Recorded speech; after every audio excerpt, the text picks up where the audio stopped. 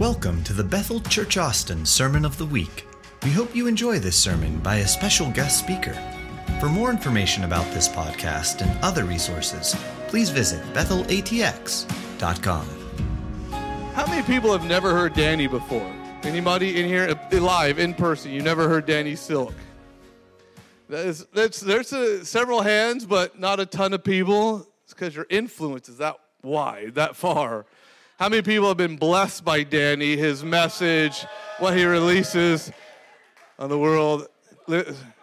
How many people are just ready for an upgrade and an increase from what Danny carries? Why don't you just one more time, stand with me and just bless this Father in the Spirit as he comes to share with us tonight.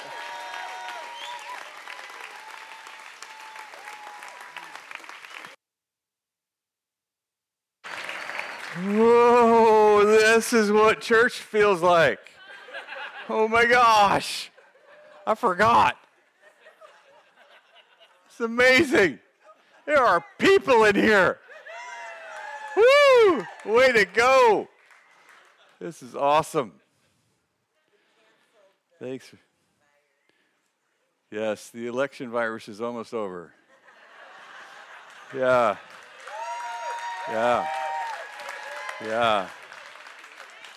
Wow.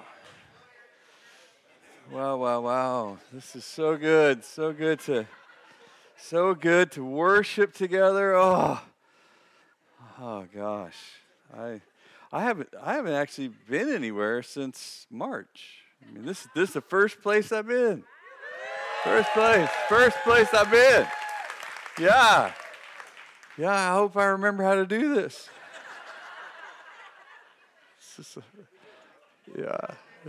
Well. Oh, wow. So good. Well, I love this house. I feel so timely, really, that this would be the first place that I go. I mean, and I had some things. I had a vacation in Mexico canceled. Trip to Hawaii, out of here. Trip to Alaska, gone. My first trip to Paris, boom, in the toilet. And what emerges? Bethel Austin. Woo! Here we are, baby. Here we are. This is it. The Lord saw fit to move all that other stuff out of the way. Just so you could be the first part of my year. Happy New Year.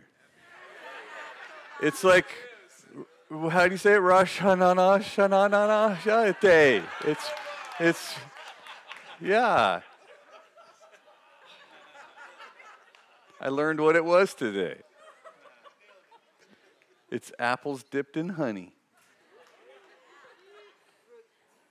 It was pretty good. Pretty sweet.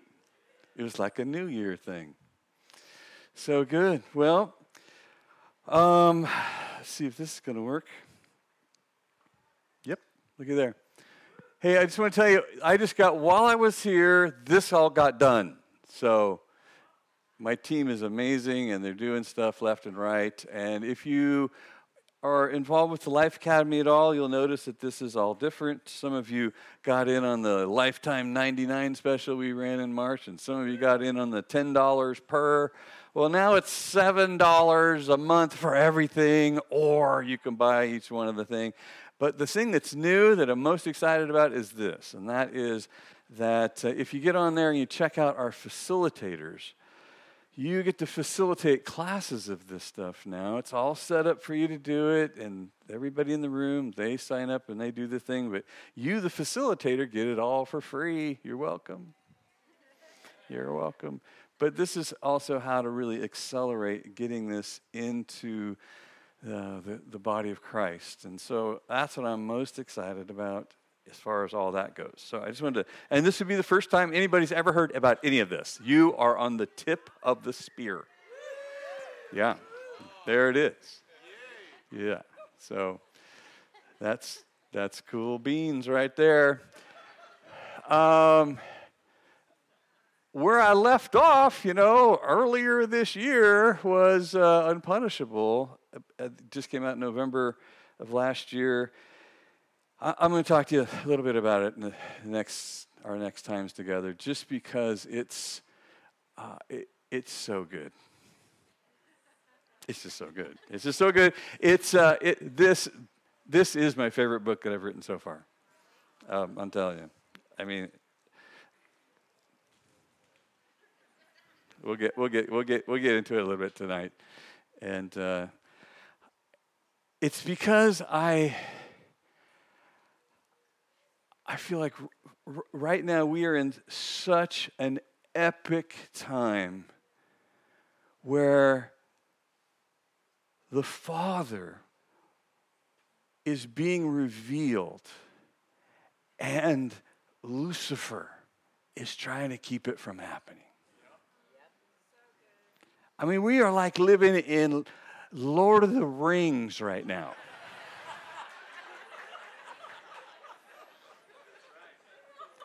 It is like the most epic spiritual battle that you could watch. I mean, if we just had some popcorn, it would feel like we were at Lord of the Rings 10. It is off the hook. And it's all about keeping the true revelation of the Father hidden. At the highest levels of leadership in our land. The ruler of this world is being cast down. And it is an epic time to be alive. I was trying to think of what other time would have been like this? The flood? I don't know, something.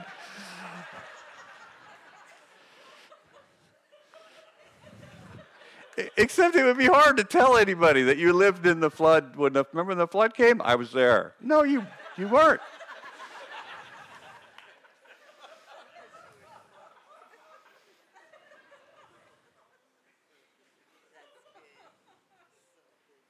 So maybe Moses going to Pharaoh and saying, "Let my people go." Maybe that's what it was like. Maybe 400 years of slavery. And then people having to figure it out on the other side of the sea. Because 400 years of slavery, whew, that's going to leave a mark, baby. That's going to take a little while to shake off. And I think that's what we're looking at. We're looking at the other side of being able to see clearly, more clearly than ever before.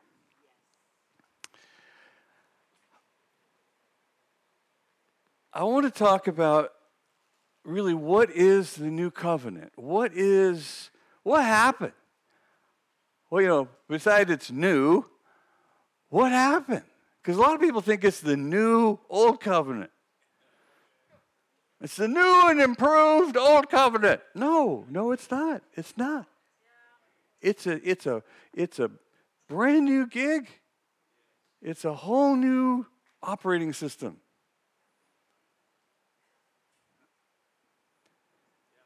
And it feels a little mysterious to a lot of folks, it feels like. I know in this house you get good teaching. I know in this house you get great leadership and great culture. And you get good stuff here. So I think that when you bump into other folks, though, it's different. It's different. It's challenging. I mean, I know that I've been to a few places in the South before, and it's different. I mean, it is. It's hard to present a loving Father that doesn't somehow resemble an earthly father. And you never met anybody like our Heavenly Father. You didn't have, I don't care how good your daddy was, he wasn't that good. Right? He wasn't that good. And so sometimes we justify our experiences on the earth by remaining in the same mode of everybody we've ever met. And then we just behave it forward.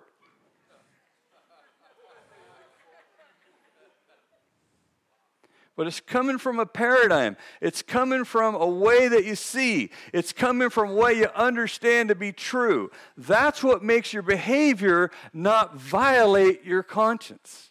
That's how you don't end up in cognitive dissonance, right? You live in cognitive dissonance when you behave inconsistent with what you believe to be true. So when you're trying to live forgiveness, but you got this punishment thing in you. You're like, yeah, I forgive you. I just don't ever want to see you again. In Jesus' name. That is so hard to do. I forgive you when I feel it.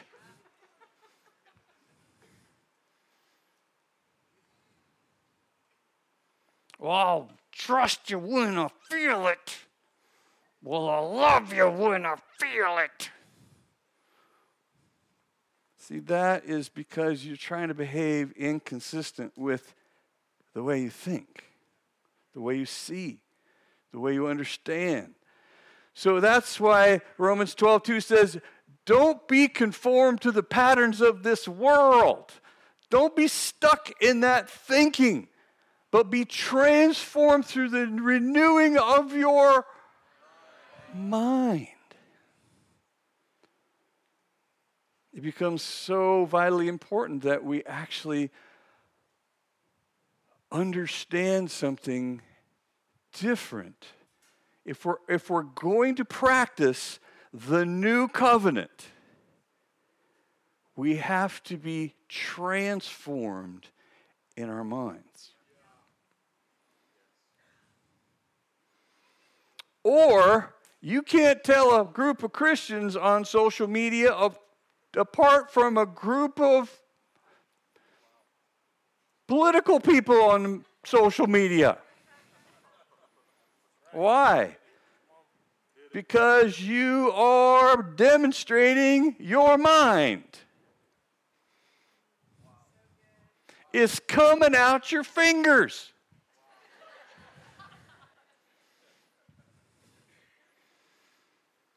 And when we talk about the new covenant, when I use the word like unpunishable, I'll try to explain that.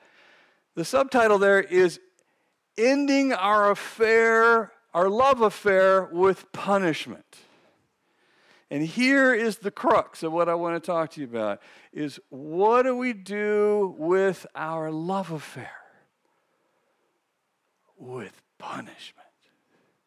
Because we just love it.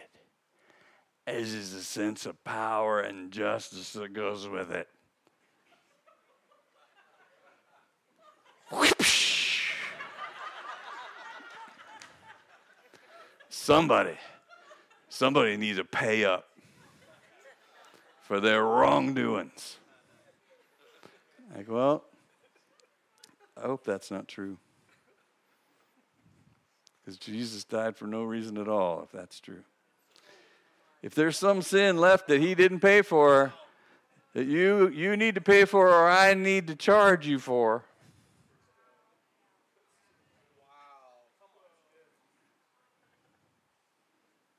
what is that?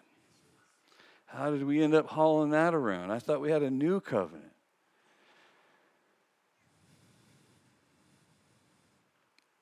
So let's talk about that. Let's go back to once upon a time.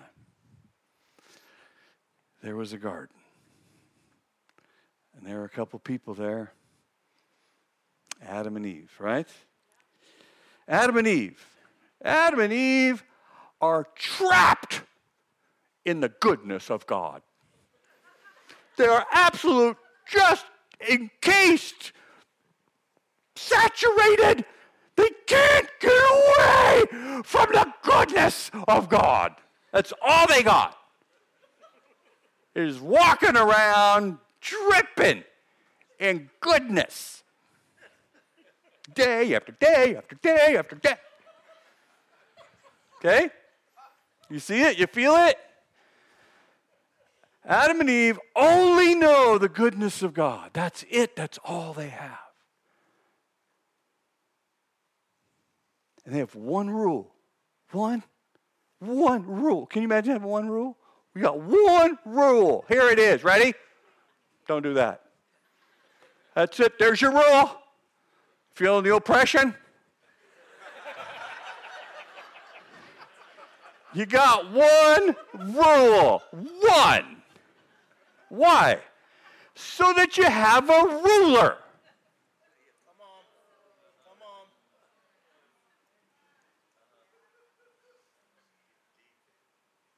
You got a rule so you can have a ruler. Feeling the oppression?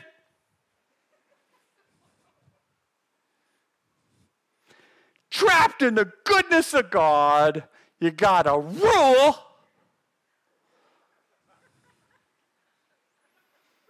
And the devil, the serpent, says, oh, look at you. I heard you had a rule.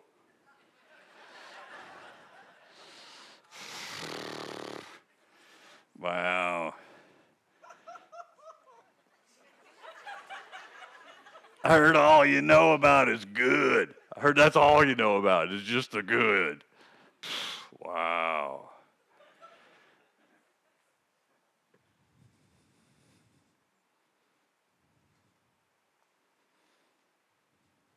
You know, God's afraid.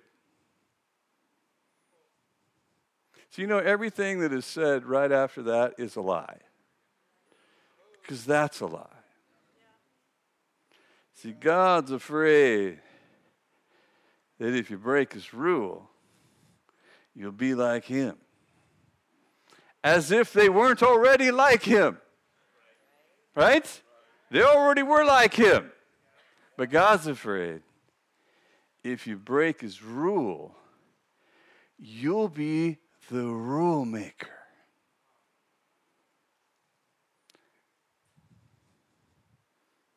And here's the deal. See, there's a thing inside the heart of mankind, and the devil knows it. And that is, we want to make the rules. I want to be the rule maker. You got one rule, dripping in the goodness of God, and the temptation is, be the ruler. Come.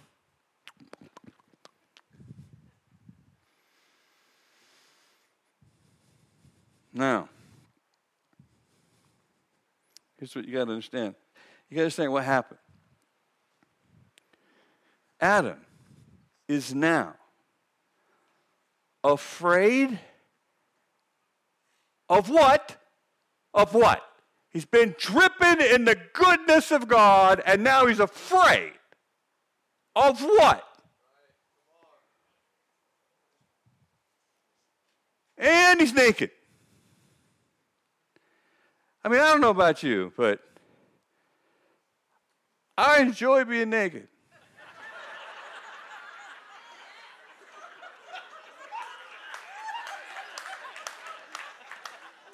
I do. I enjoy it. But I have never one time been so naked I didn't know it.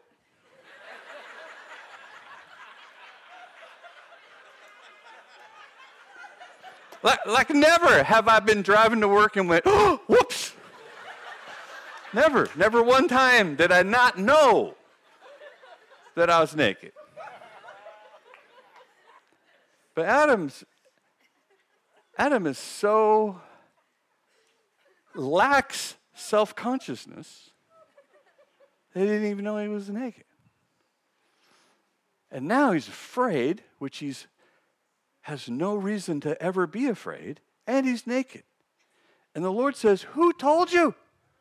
Who told you that you were naked? Who told you you were vulnerable? Who told you you could be destroyed? Who told you that you could be ashamed? Who told you that?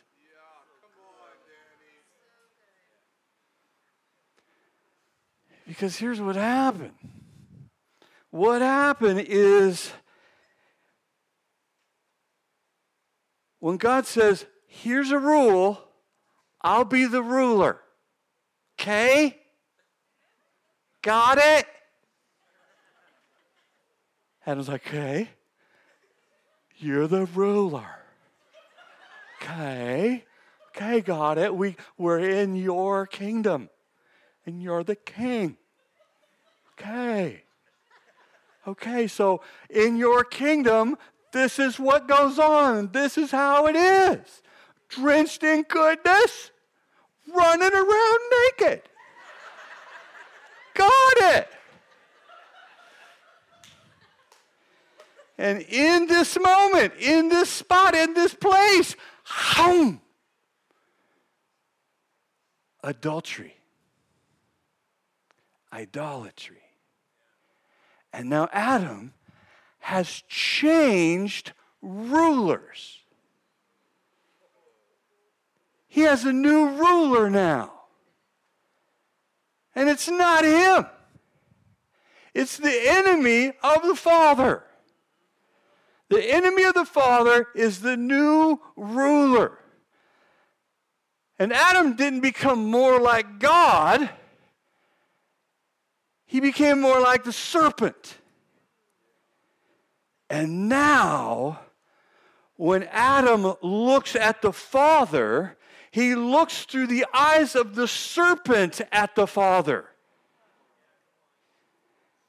And he is afraid because his ruler is afraid, and he is ashamed and naked and exposed and vulnerable because his new ruler is all of those things. Now here's where the problem starts. This is the fall.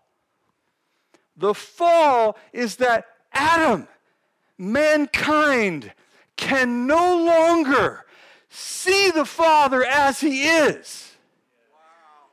They can only see the Father through the perverted lens of the serpent.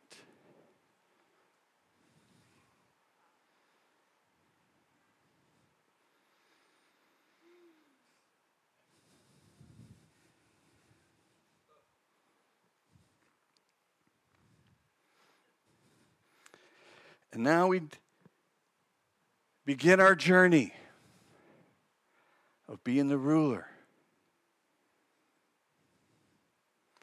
and being unable to see our Father.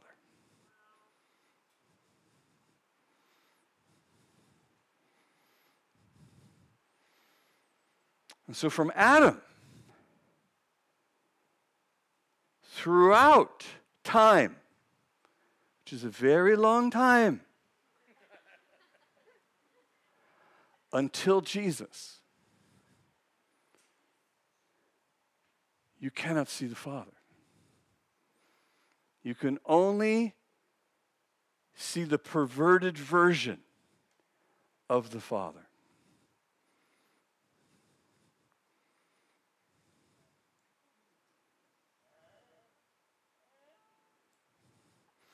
Now that has a bazillion connotations to it that I'm not going to go into. But I just want to leave you with that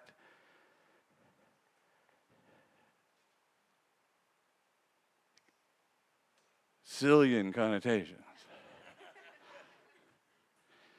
No one, Adam through Jesus, can see the Father as he is.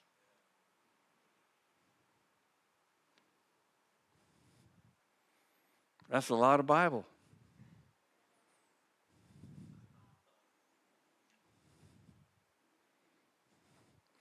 That's a few covenants.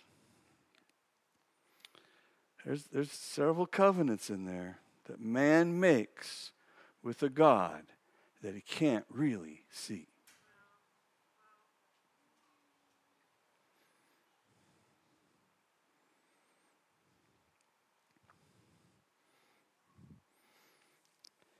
And so God picks up a reputation that the serpent gave mankind.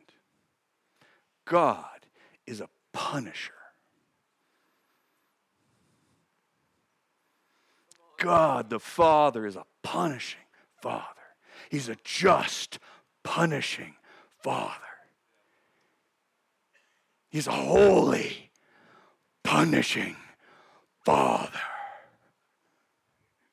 If you even do one thing wrong, you don't even have to do something wrong. He wants to punish you.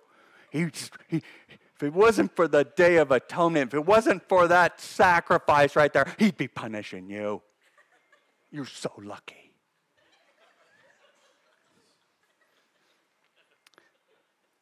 This perception carries on all the way to the New Covenant church. People now, if they see Jesus come, Jesus was the sacrificial lamb. His blood covered me. And when the Father looks at us, he sees Jesus. Lucky for us. Lucky for us, there's a big cutout of Jesus. Get in here, get behind here. Get. More people are getting saved. Oh my gosh, you saw me.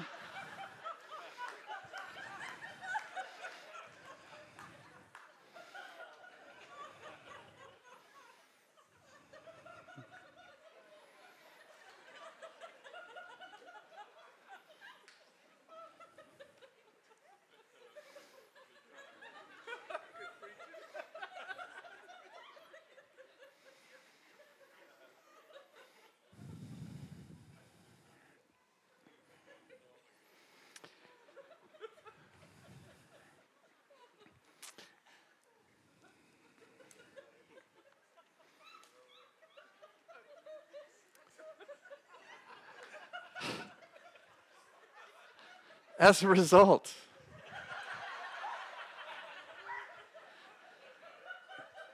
we see ourselves through the lens of basically being prisoners who've been let free from prison. But prisoners who get out of prison are released prisoners. That's an identity.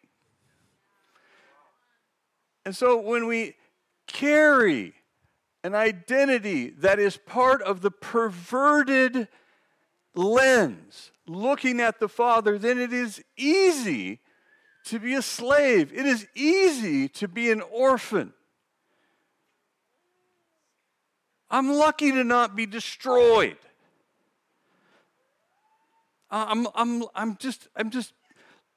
I hope to hang on to this. I got so much residue built up in my life. I hope I don't die in a car accident while that's going on. I might knock on the gate and they don't have my name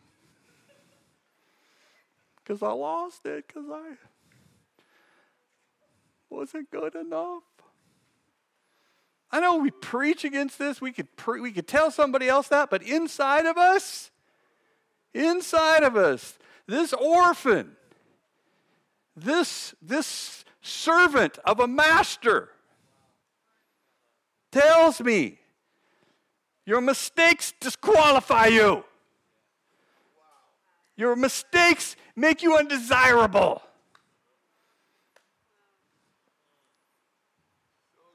You actually deserve to be punished and you haven't been. I wonder how creative he will be with you. I wonder where he sneaks it in on you to really, really drive it home. You thought you were getting away with it? Ha! God will not be mocked. A man will reap what he sows. Who do you think you are? You think you pulled one over on the most holy?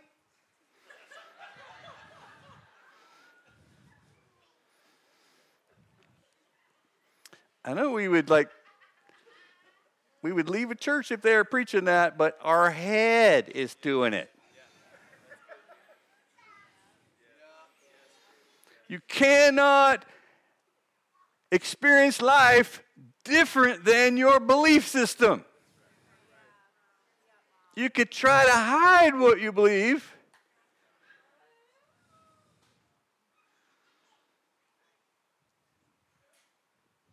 But you cannot fool yourself.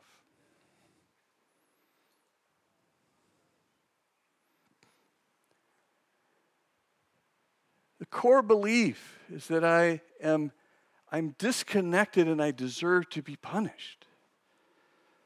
And I'm motivated by the fear of being punished. I'm motivated by the shame of being a disconnected, undeserving orphan. And I see you, and I see what you did, and I know what I think about me, and I know how I think it works, and I see what you did, and I'm like, yeah, there it is right there. Get it. See what they said on Facebook? Get them. See what they think? Look, they didn't use a comma. Look at it.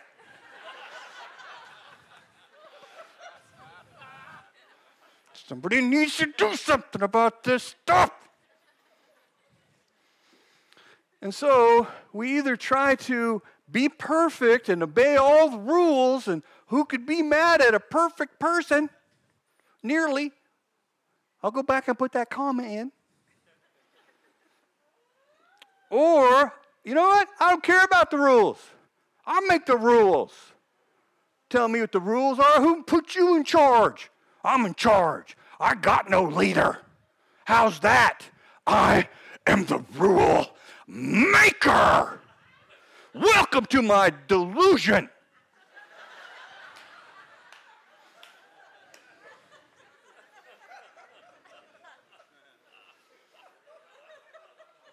Or I'm the punisher. I'll be the punisher here. I'll be the runner. I'll get everybody focused on everybody else's stuff. We won't be taking a look at mine. But the motivation is avoid punishment, the fear of being punished. And so we live in a perpetual cycle of being afraid that I am an orphan, afraid that I am just a servant, afraid that God is just a boss.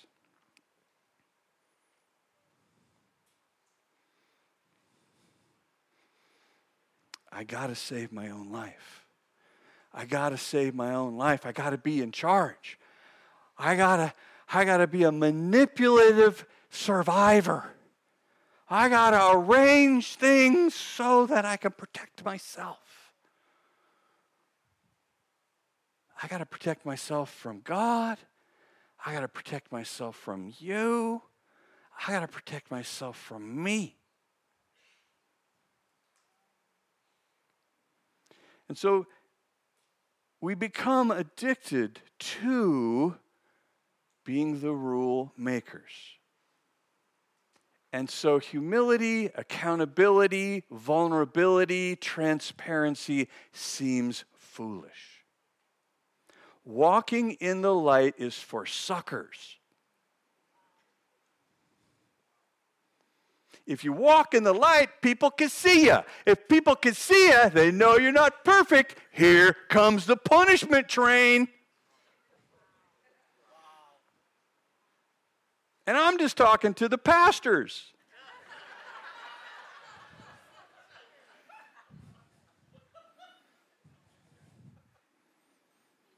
And leaders create culture. And so when the leaders are terrified of the light, how great is the darkness?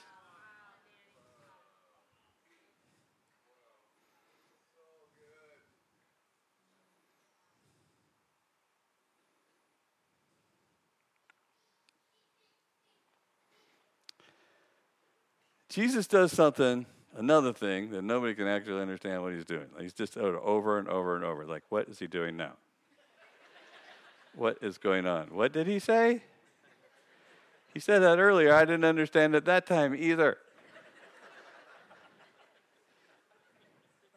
There's a woman caught in the very act of adultery, right? A woman caught in the act of adultery. Think that through for just a minute, because typically when someone gets caught in the act of adultery, there are two people.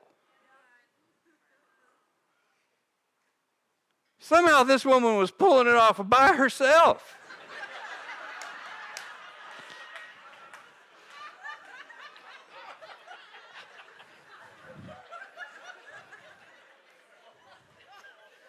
They caught her. They bring her to Jesus. She could have been naked for all we know, but all the pictures I've ever seen, she had clothes on. Throw her at Jesus' feet. There he is. And they're like, okay, all right, big boy. You know what the rules say. You know what the rule book says? Adultery, punishable by death. And they back up. Okay, everybody. Watch this. Watch your beloved Jesus murder this woman. Jesus bends down, gets closer to her, writes something in the sand. We don't know what. But we've all heard sermons about what, right?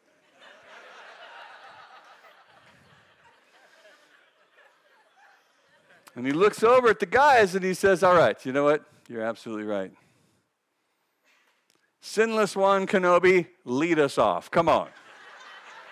Come on. Show us what you got. And starting with the oldest one, who had the biggest pile of broken rules in his life, peels off. And then there you go, one by one by one. And they're all gone. And this woman who's laying here waiting to be killed with rocks, no doubt sobbing in trauma, Jesus says, where are those who would punish you to death? And she looks out through her tear-soaked hair and she says, they're gone. But Sinless One Kenobi standing right there. The one who qualifies to punish her to death is standing right there. And he says, neither am I your punisher.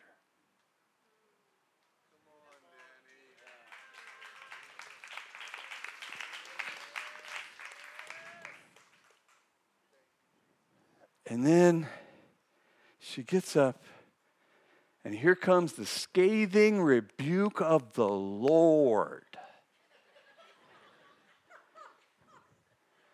Don't do that again.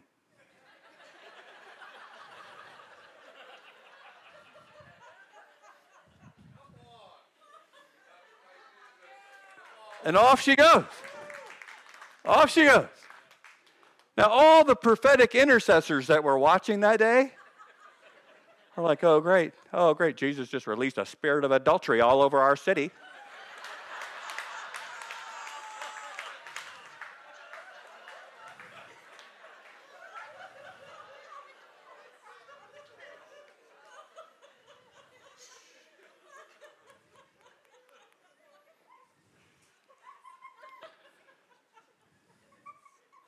There's another story that often gets called the prodigal son. Luke 15. It isn't about a knucklehead kid. That's not the story. Anybody could be that stupid. This is a story about a father. This is a story about a superstar father. Imagine your boy walking up to you and going, "Gosh, I wish you were dead so I could have your money."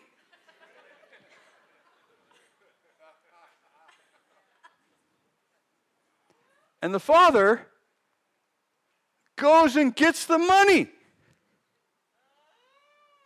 Totally. Brings it to him and says, "Here you go. All that I have worked to achieve for your benefit, for your family's benefit, for my family's benefit through you, I give to the dishonoring, disrespectful, squandering man who's acting like an orphan." And exactly what that father thought was going to happen, happened.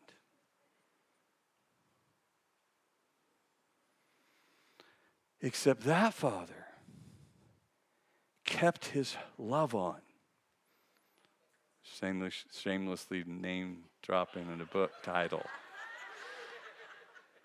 This father keeps his love on and longs for his son's return. So much so, he sees him from afar coming over the horizon. Runs out to him. I don't know if you've ever seen an old guy run, but it isn't pretty. Runs out to his son, grabs his son, throws his face on his sweaty, pig-covered, stinky neck and welcomes him home. I want you to catch a couple things in these two stories. A, neither one of them asked for forgiveness.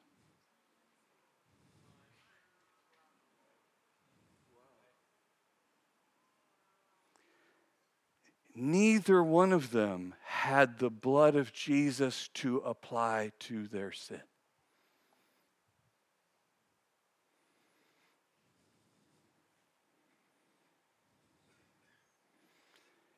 This is the confusing part for us, because we're like, when do we get to hurt somebody? I mean, we got some obvious failings going on here. Whoosh! When do we get to punish someone? How is anybody going to learn anything around here if we don't get to inflict a little external pain?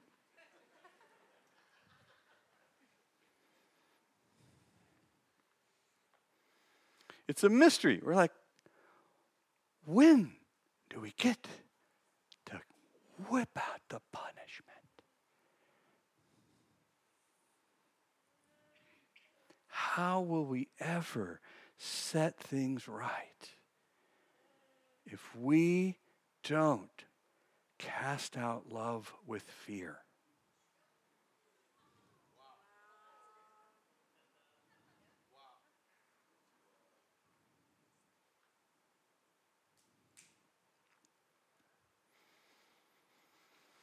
See, here's what we fail to catch, is that Jesus didn't come to show everybody the Bible.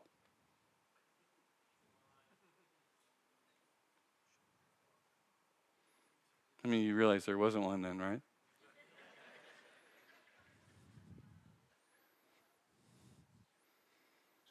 Jesus didn't come to show people the church.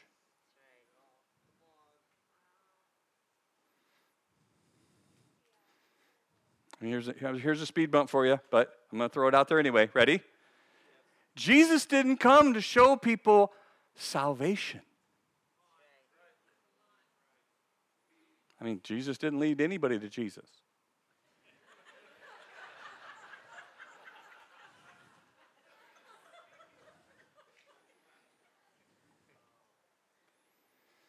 He came to show the world the Father. He shows the world the Father. The woman caught in the act of adultery, the very act, seems like a clear-cut case of death by stoning. And Jesus shows them the Father. This is who he really is, not the twisted, perverted version you have. Remember when Jesus walks up to the Pharisees and said, if you knew my Father, you'd know me. Well, we are of Abraham, Isaac, and Jacob. Father Abraham, many sons, that's us. We are of our father Abraham. And he says, no, you're not. Actually, you, religious experts of the day, are of your father, the devil, who has been a liar from the beginning.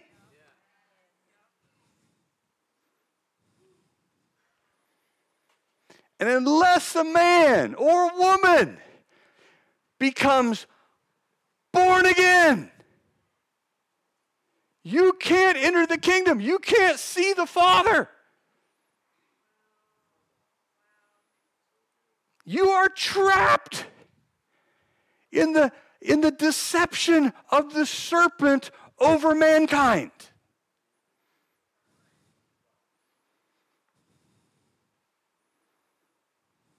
Unless you come through this narrow path, unless you walk through this door, unless you are born again and become like a little child who sees their daddy for the first time. Oh my gosh, there you are. That's repentance. Repentance isn't, I'm sorry. That's not repentance. I don't care how many blouses you went through. I don't care how many boxes of Kleenex you cleared. I don't care how many promises you made. That is not repentance. I don't care if you told us where the bodies are buried. That is not repentance. That is confession and apology. Nobody really cares if you confess or you're sorry. I care if you change. It's really all that we're after. That never happens again. I'm so sorry. I'm sorry. I am so sorry. I'll never do that again. If you don't repent, you sure will. You sure will do it again.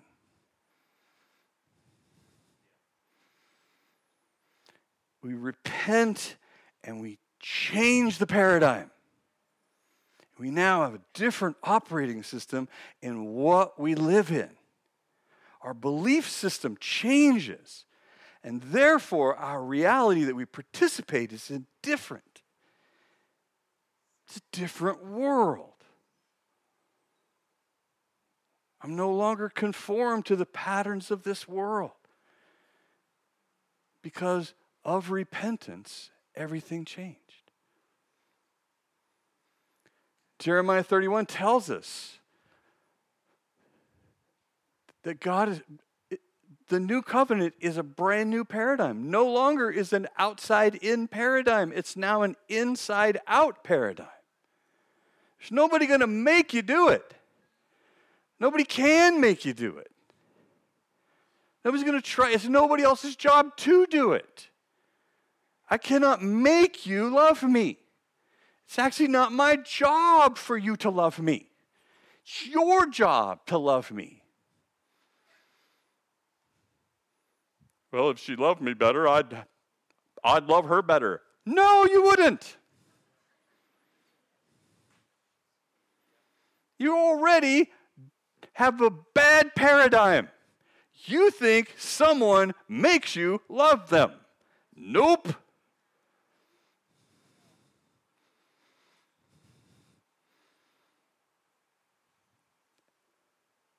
God doesn't make you love him. This is the telling part. This is what gives it away. Your half is all you. His half, he did his half. He did his half perfectly. What are you going to do over there? Well, I don't know. If people like, I don't know, glory cloud, something, I would do it. I don't know. Something, I don't know. Need something. You know, give me something to work with over here. Winning lottery ticket, I don't care, whatever it is, I don't care.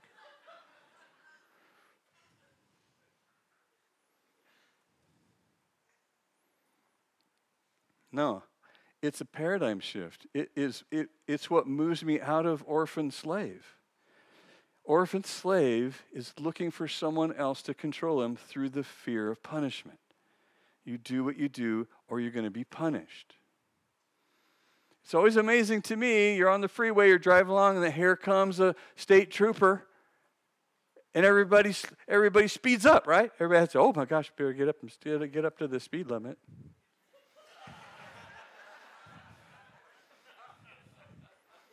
No, the whole traffic jam starts. Oh, there's a cop. Or slow down, everybody slow down. Oh man, this is going to take forever. I wasn't planning on a cop. Why? Because of the threat of punishment.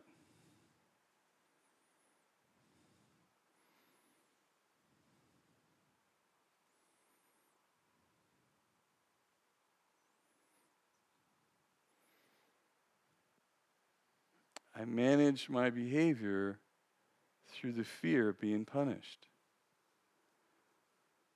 About 90% of the people today who are wearing masks everywhere we go are not afraid of the virus. They're afraid of the government. They're afraid of being punished by someone. Some people have conditions and need to protect themselves. I understand that. But most people are required or will be punished. And here comes the mask.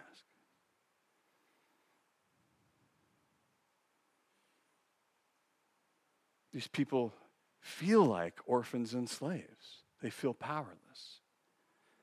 But in the transformation of your identity, when you actually see yourself differently, when you realize that, oh my gosh, my relationship with God does not function through the threat of punishment. He's not my punisher.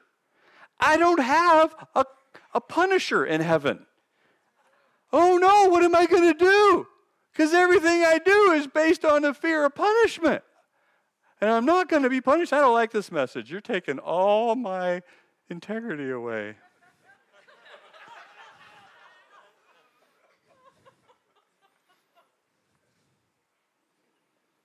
No. See, sometimes people think that having a bunch of rules that are followed up with the threat of punishment and then obeying those rules means you have character. Lots of rules. I obey the rules. I have tons of character. I have so much character because of all the rules that I avoid punishment through. Now think about it. I mean, if that's true, then the places with the most rules have the people with the most character, like prisons.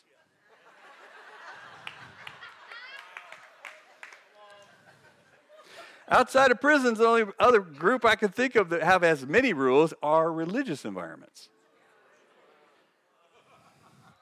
Why? Because both are afraid of freedom.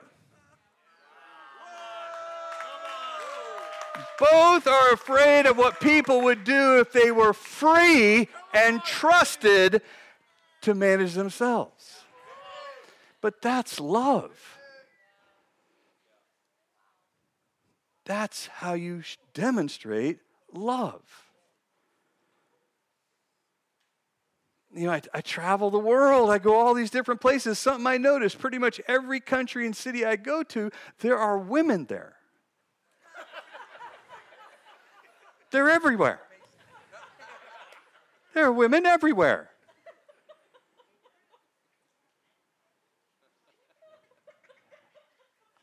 I don't convey my love and commitment and covenant to Sherry because we're trapped on a deserted island, just her and me. You love me? Yeah. Well, you can't prove it. It's just us.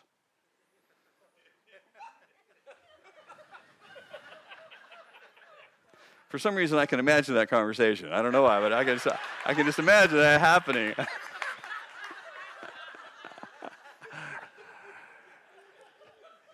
Rules are not a test of your character.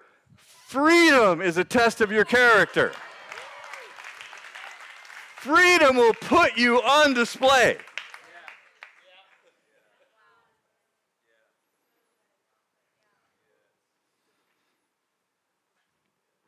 You are a dearly loved child of God, a dearly loved son, a dearly loved daughter. There is nothing to prove. There's nothing you can do to get him to love you one drop more, and there's nothing you can do to get him to love you one drop less. You are completely accepted, loved, approved, cherished. You got one rule again. You got one rule. Love. That's it. You got one rule again. We're back to that again. Love.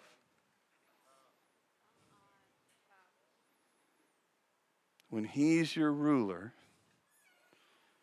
when he's your father, and once again you are just trapped in his goodness, and you're just saturated and dripping in his goodness, and you just can't escape his goodness.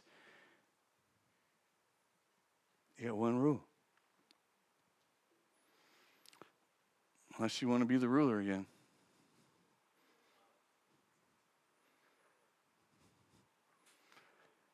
Unless you want to be distorted in who he is again. Because it's an option. See, when you get disconnected, any relationship gets disconnected, fear comes in. And fear wants to distort what you see. Fear is the great delusioner. Fear is the great pervert. Love casts out fear. But being disconnected makes a place for fear to come and be your counselor again. The spirit of fear would love to be your counselor.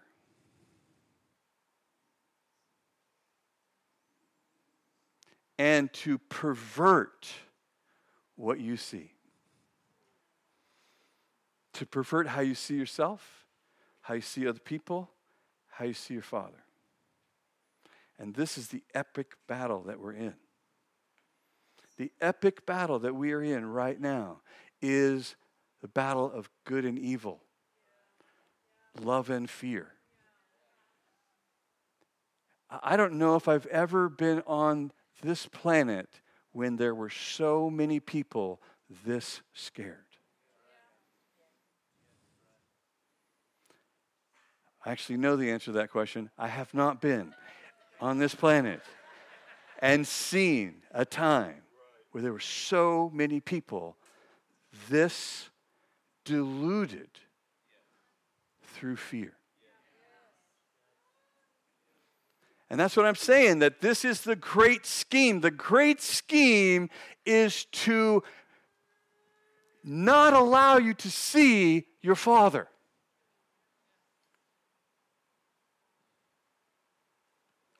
Because fear has taken over as your counselor.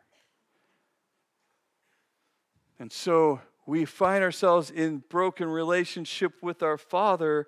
fear can come in. We are broken relationship with our loved ones, and fear will come in. We find ourselves in broken relationship with ourselves, and fear will come in and distort and drag you back to an old covenant paradigm. Whether you're a believer or not, that's what ruled that paradigm.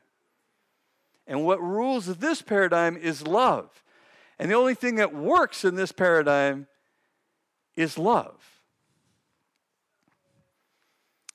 My youngest son, Taylor Silk. He's always been my most social child. He was always wanting to spend the night at somebody's house. He was always wanting to go over there for that and this and that party and this party. And can I go with them on vacation? And can I? And then he got his driver's license. I'm like, oh my gosh, I thought we had 3 children. So he has a curfew. He's got to be home at a certain time. And one night, we were in bed. I was really sick, so I was up. And I noticed that it was past his curfew. So I texted him. I said, oh, you must be on your way home because it's after your curfew. Nothing. And I fell asleep on the bathroom floor. I woke up, middle of the morning. I could see through his bedroom door. His door was open, and he was not in there. I texted him again. I said, oh, you're on your way home, or am I calling the police? Crickets. I fell asleep again. Sherry comes in and says, are you all right? I said, yeah. No, I'm not all right, but is Taylor in his room? She says, no. I said, he didn't come home last night. So every one of your children have a divine assignment from the Lord to bring something into your life that challenges your identity as a good parent. And this was Taylor's gift to us. We had, up to this point, number 3, we had not had a child not come home. So Sherry is like, what? Whoop. She's, calling Saturday morning. It's early. She's calling all his friends' house, waking up their parents. She gets in the car. She drives around. She can't find him. She comes home. I can't find him. I don't know where he is. Should we call the police? I don't know. And he walks through the door. It's 8 in the morning.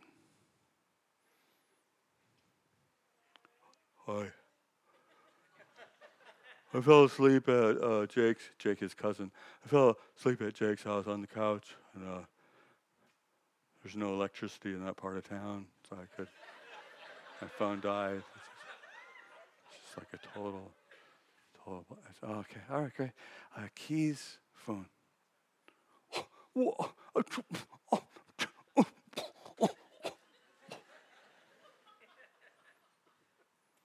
It's nothing like having your kid by the phone.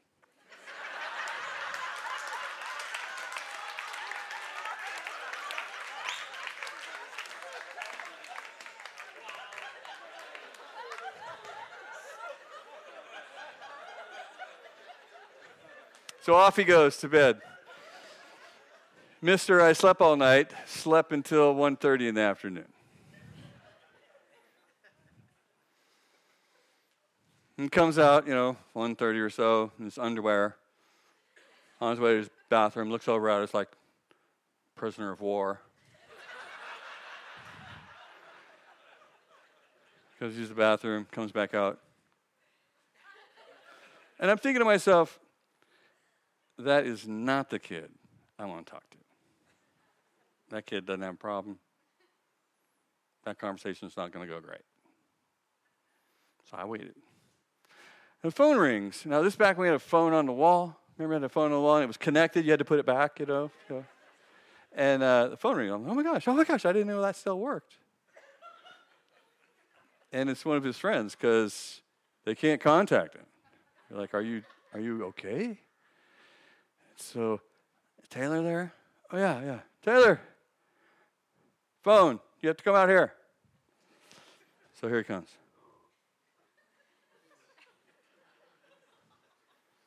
Yeah. What?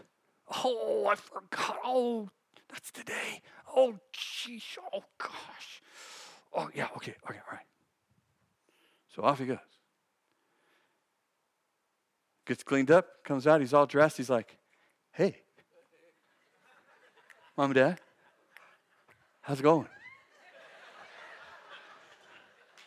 I was just wondering if I could talk to you. And I'm thinking, this is the kid I want to talk to. Oh, yeah. I got something that you want. Let's do this. There's a video game tournament that's going on that night, and he forgot about it. And so his buddy, his video game partner, they have T-shirts and everything. It's a deal, you know. So he's like, hey, Dad. I just wanted to say sorry. I said, oh, for what? Oh, for not coming home. I said, oh, well, why is that a problem?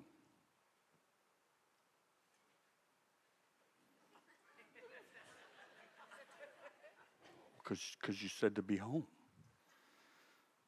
I said, yeah, well, why does it matter if you come home or not?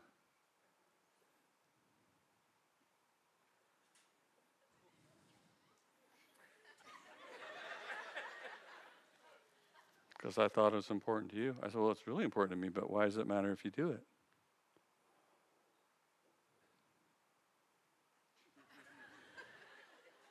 Maybe because it scared you and Mom, maybe you didn't know where I was, didn't know if I was alive or dead or like that. Is that what you mean? Like, well, I don't know. Well, why would that matter? Why would it matter if we were worried or we were stressed out of our mind? Why does that matter?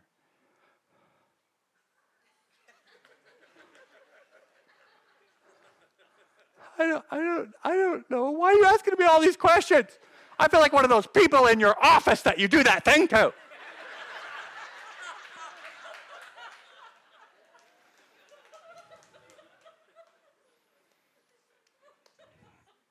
I said, Tay,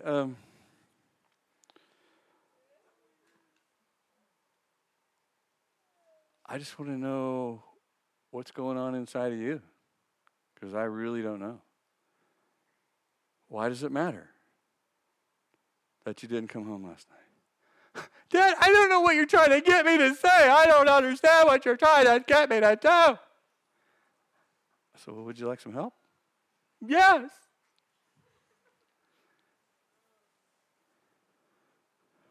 I said, well, how about if I tell you how I'm experiencing you? Okay. Taylor, I don't know if I've ever felt this disrespected by you in our relationship. I don't know that I've ever felt this invalidated or for you to be as careless with our relationship as you were last night. I don't know how it happened, but it seems like that when you sort through your top 20 concerns and relationship, somehow Mom and I are way down here. I don't know how that happened, but I feel very unimportant to you.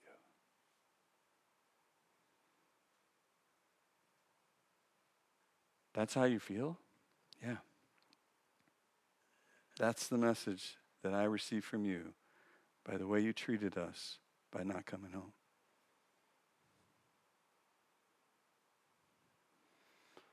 That is not true at all. You and Mom are the most important people in my life. I can't believe you feel like that. That will never happen again. I said, okay. Well, that's all I really needed. I just need to know that that's true. It is true. I'm sorry. I don't want you to ever feel like that. Thank you, Tay. I love you. I love you too, Dad. Did you want these? Yes.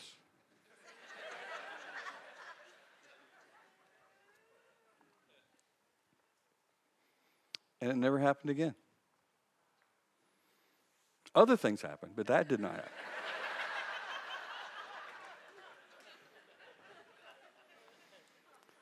And here's the problem. Here's what happens. People say, yeah, well, when do we get to hurt somebody? You know, how? So then, I mean, that couldn't have been the end of the story. Couldn't have been right there. Couldn't have just stopped it right there. I mean, you gotta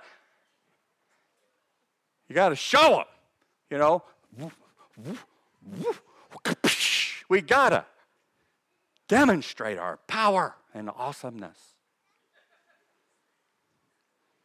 No, it's really about the love. It's really about the connection. He's my son.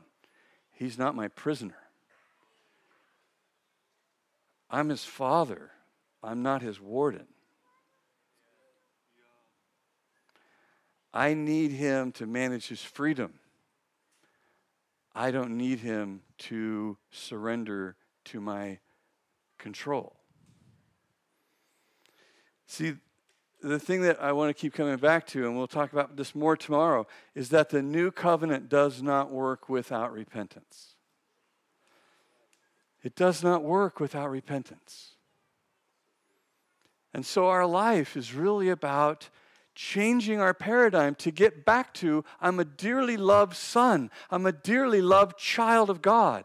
And is my relationship connected to my loving Father? That's really step one.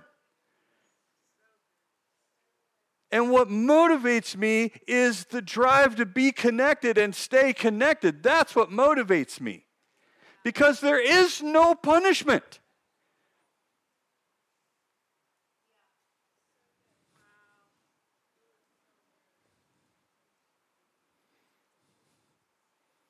Yeah, but I had a flat tire on the way to work today, and it's totally because I didn't tithe.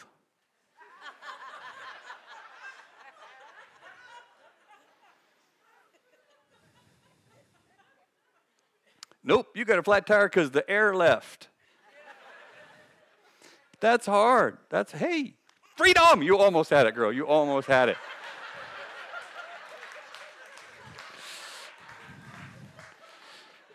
Those are some dad hands right there. Got it. Cheetah. A punishment paradigm, an orphan mentality identity, a servant-slave identity will lead us to search for a punisher. And will justify us punishing others.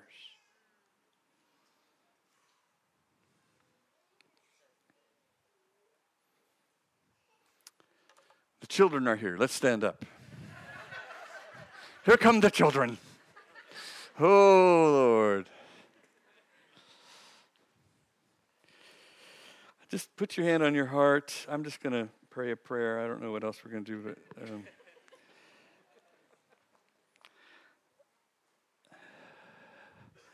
Holy Spirit, please come. Help us see. Help us see even what's in our own hearts. Help us to see, Lord. Do we actually stand in a disconnected relationship with our Father? Are we afraid? Are we motivated by the fear of being punished?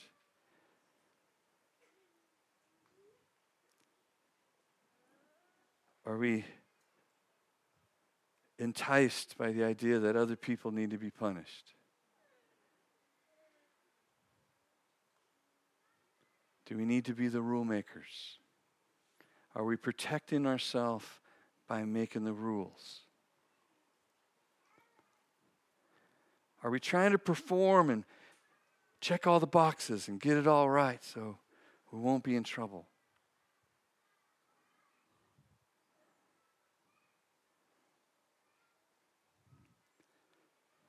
Lord, do we spend more time being afraid than we do rejoicing?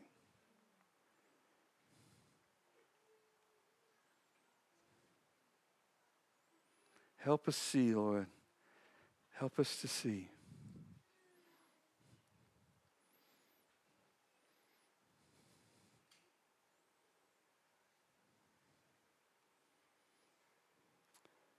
I just want you to ask the Father to come. Just ask the Father to come. Say, Father, please come. Please come, Daddy.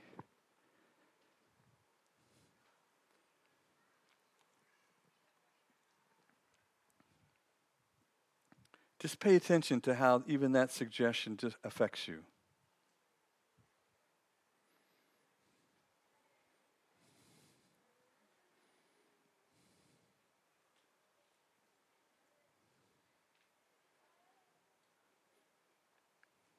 Holy Spirit, do a deep work in us over these next couple days. Lord, that we get a promotion in how we live our life moving forward. That we actually see ourselves as dearly loved children of God.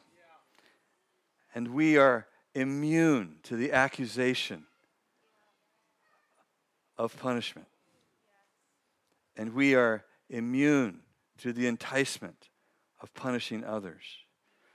Lord, we want to live our lives in so much love with you, with each other, and for ourselves, that we want to make you famous on the earth and be glorified by your children. Thank you, Lord.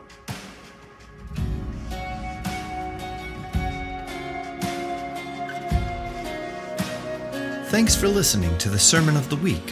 For more information about this podcast and other resources, please visit bethelatx.com.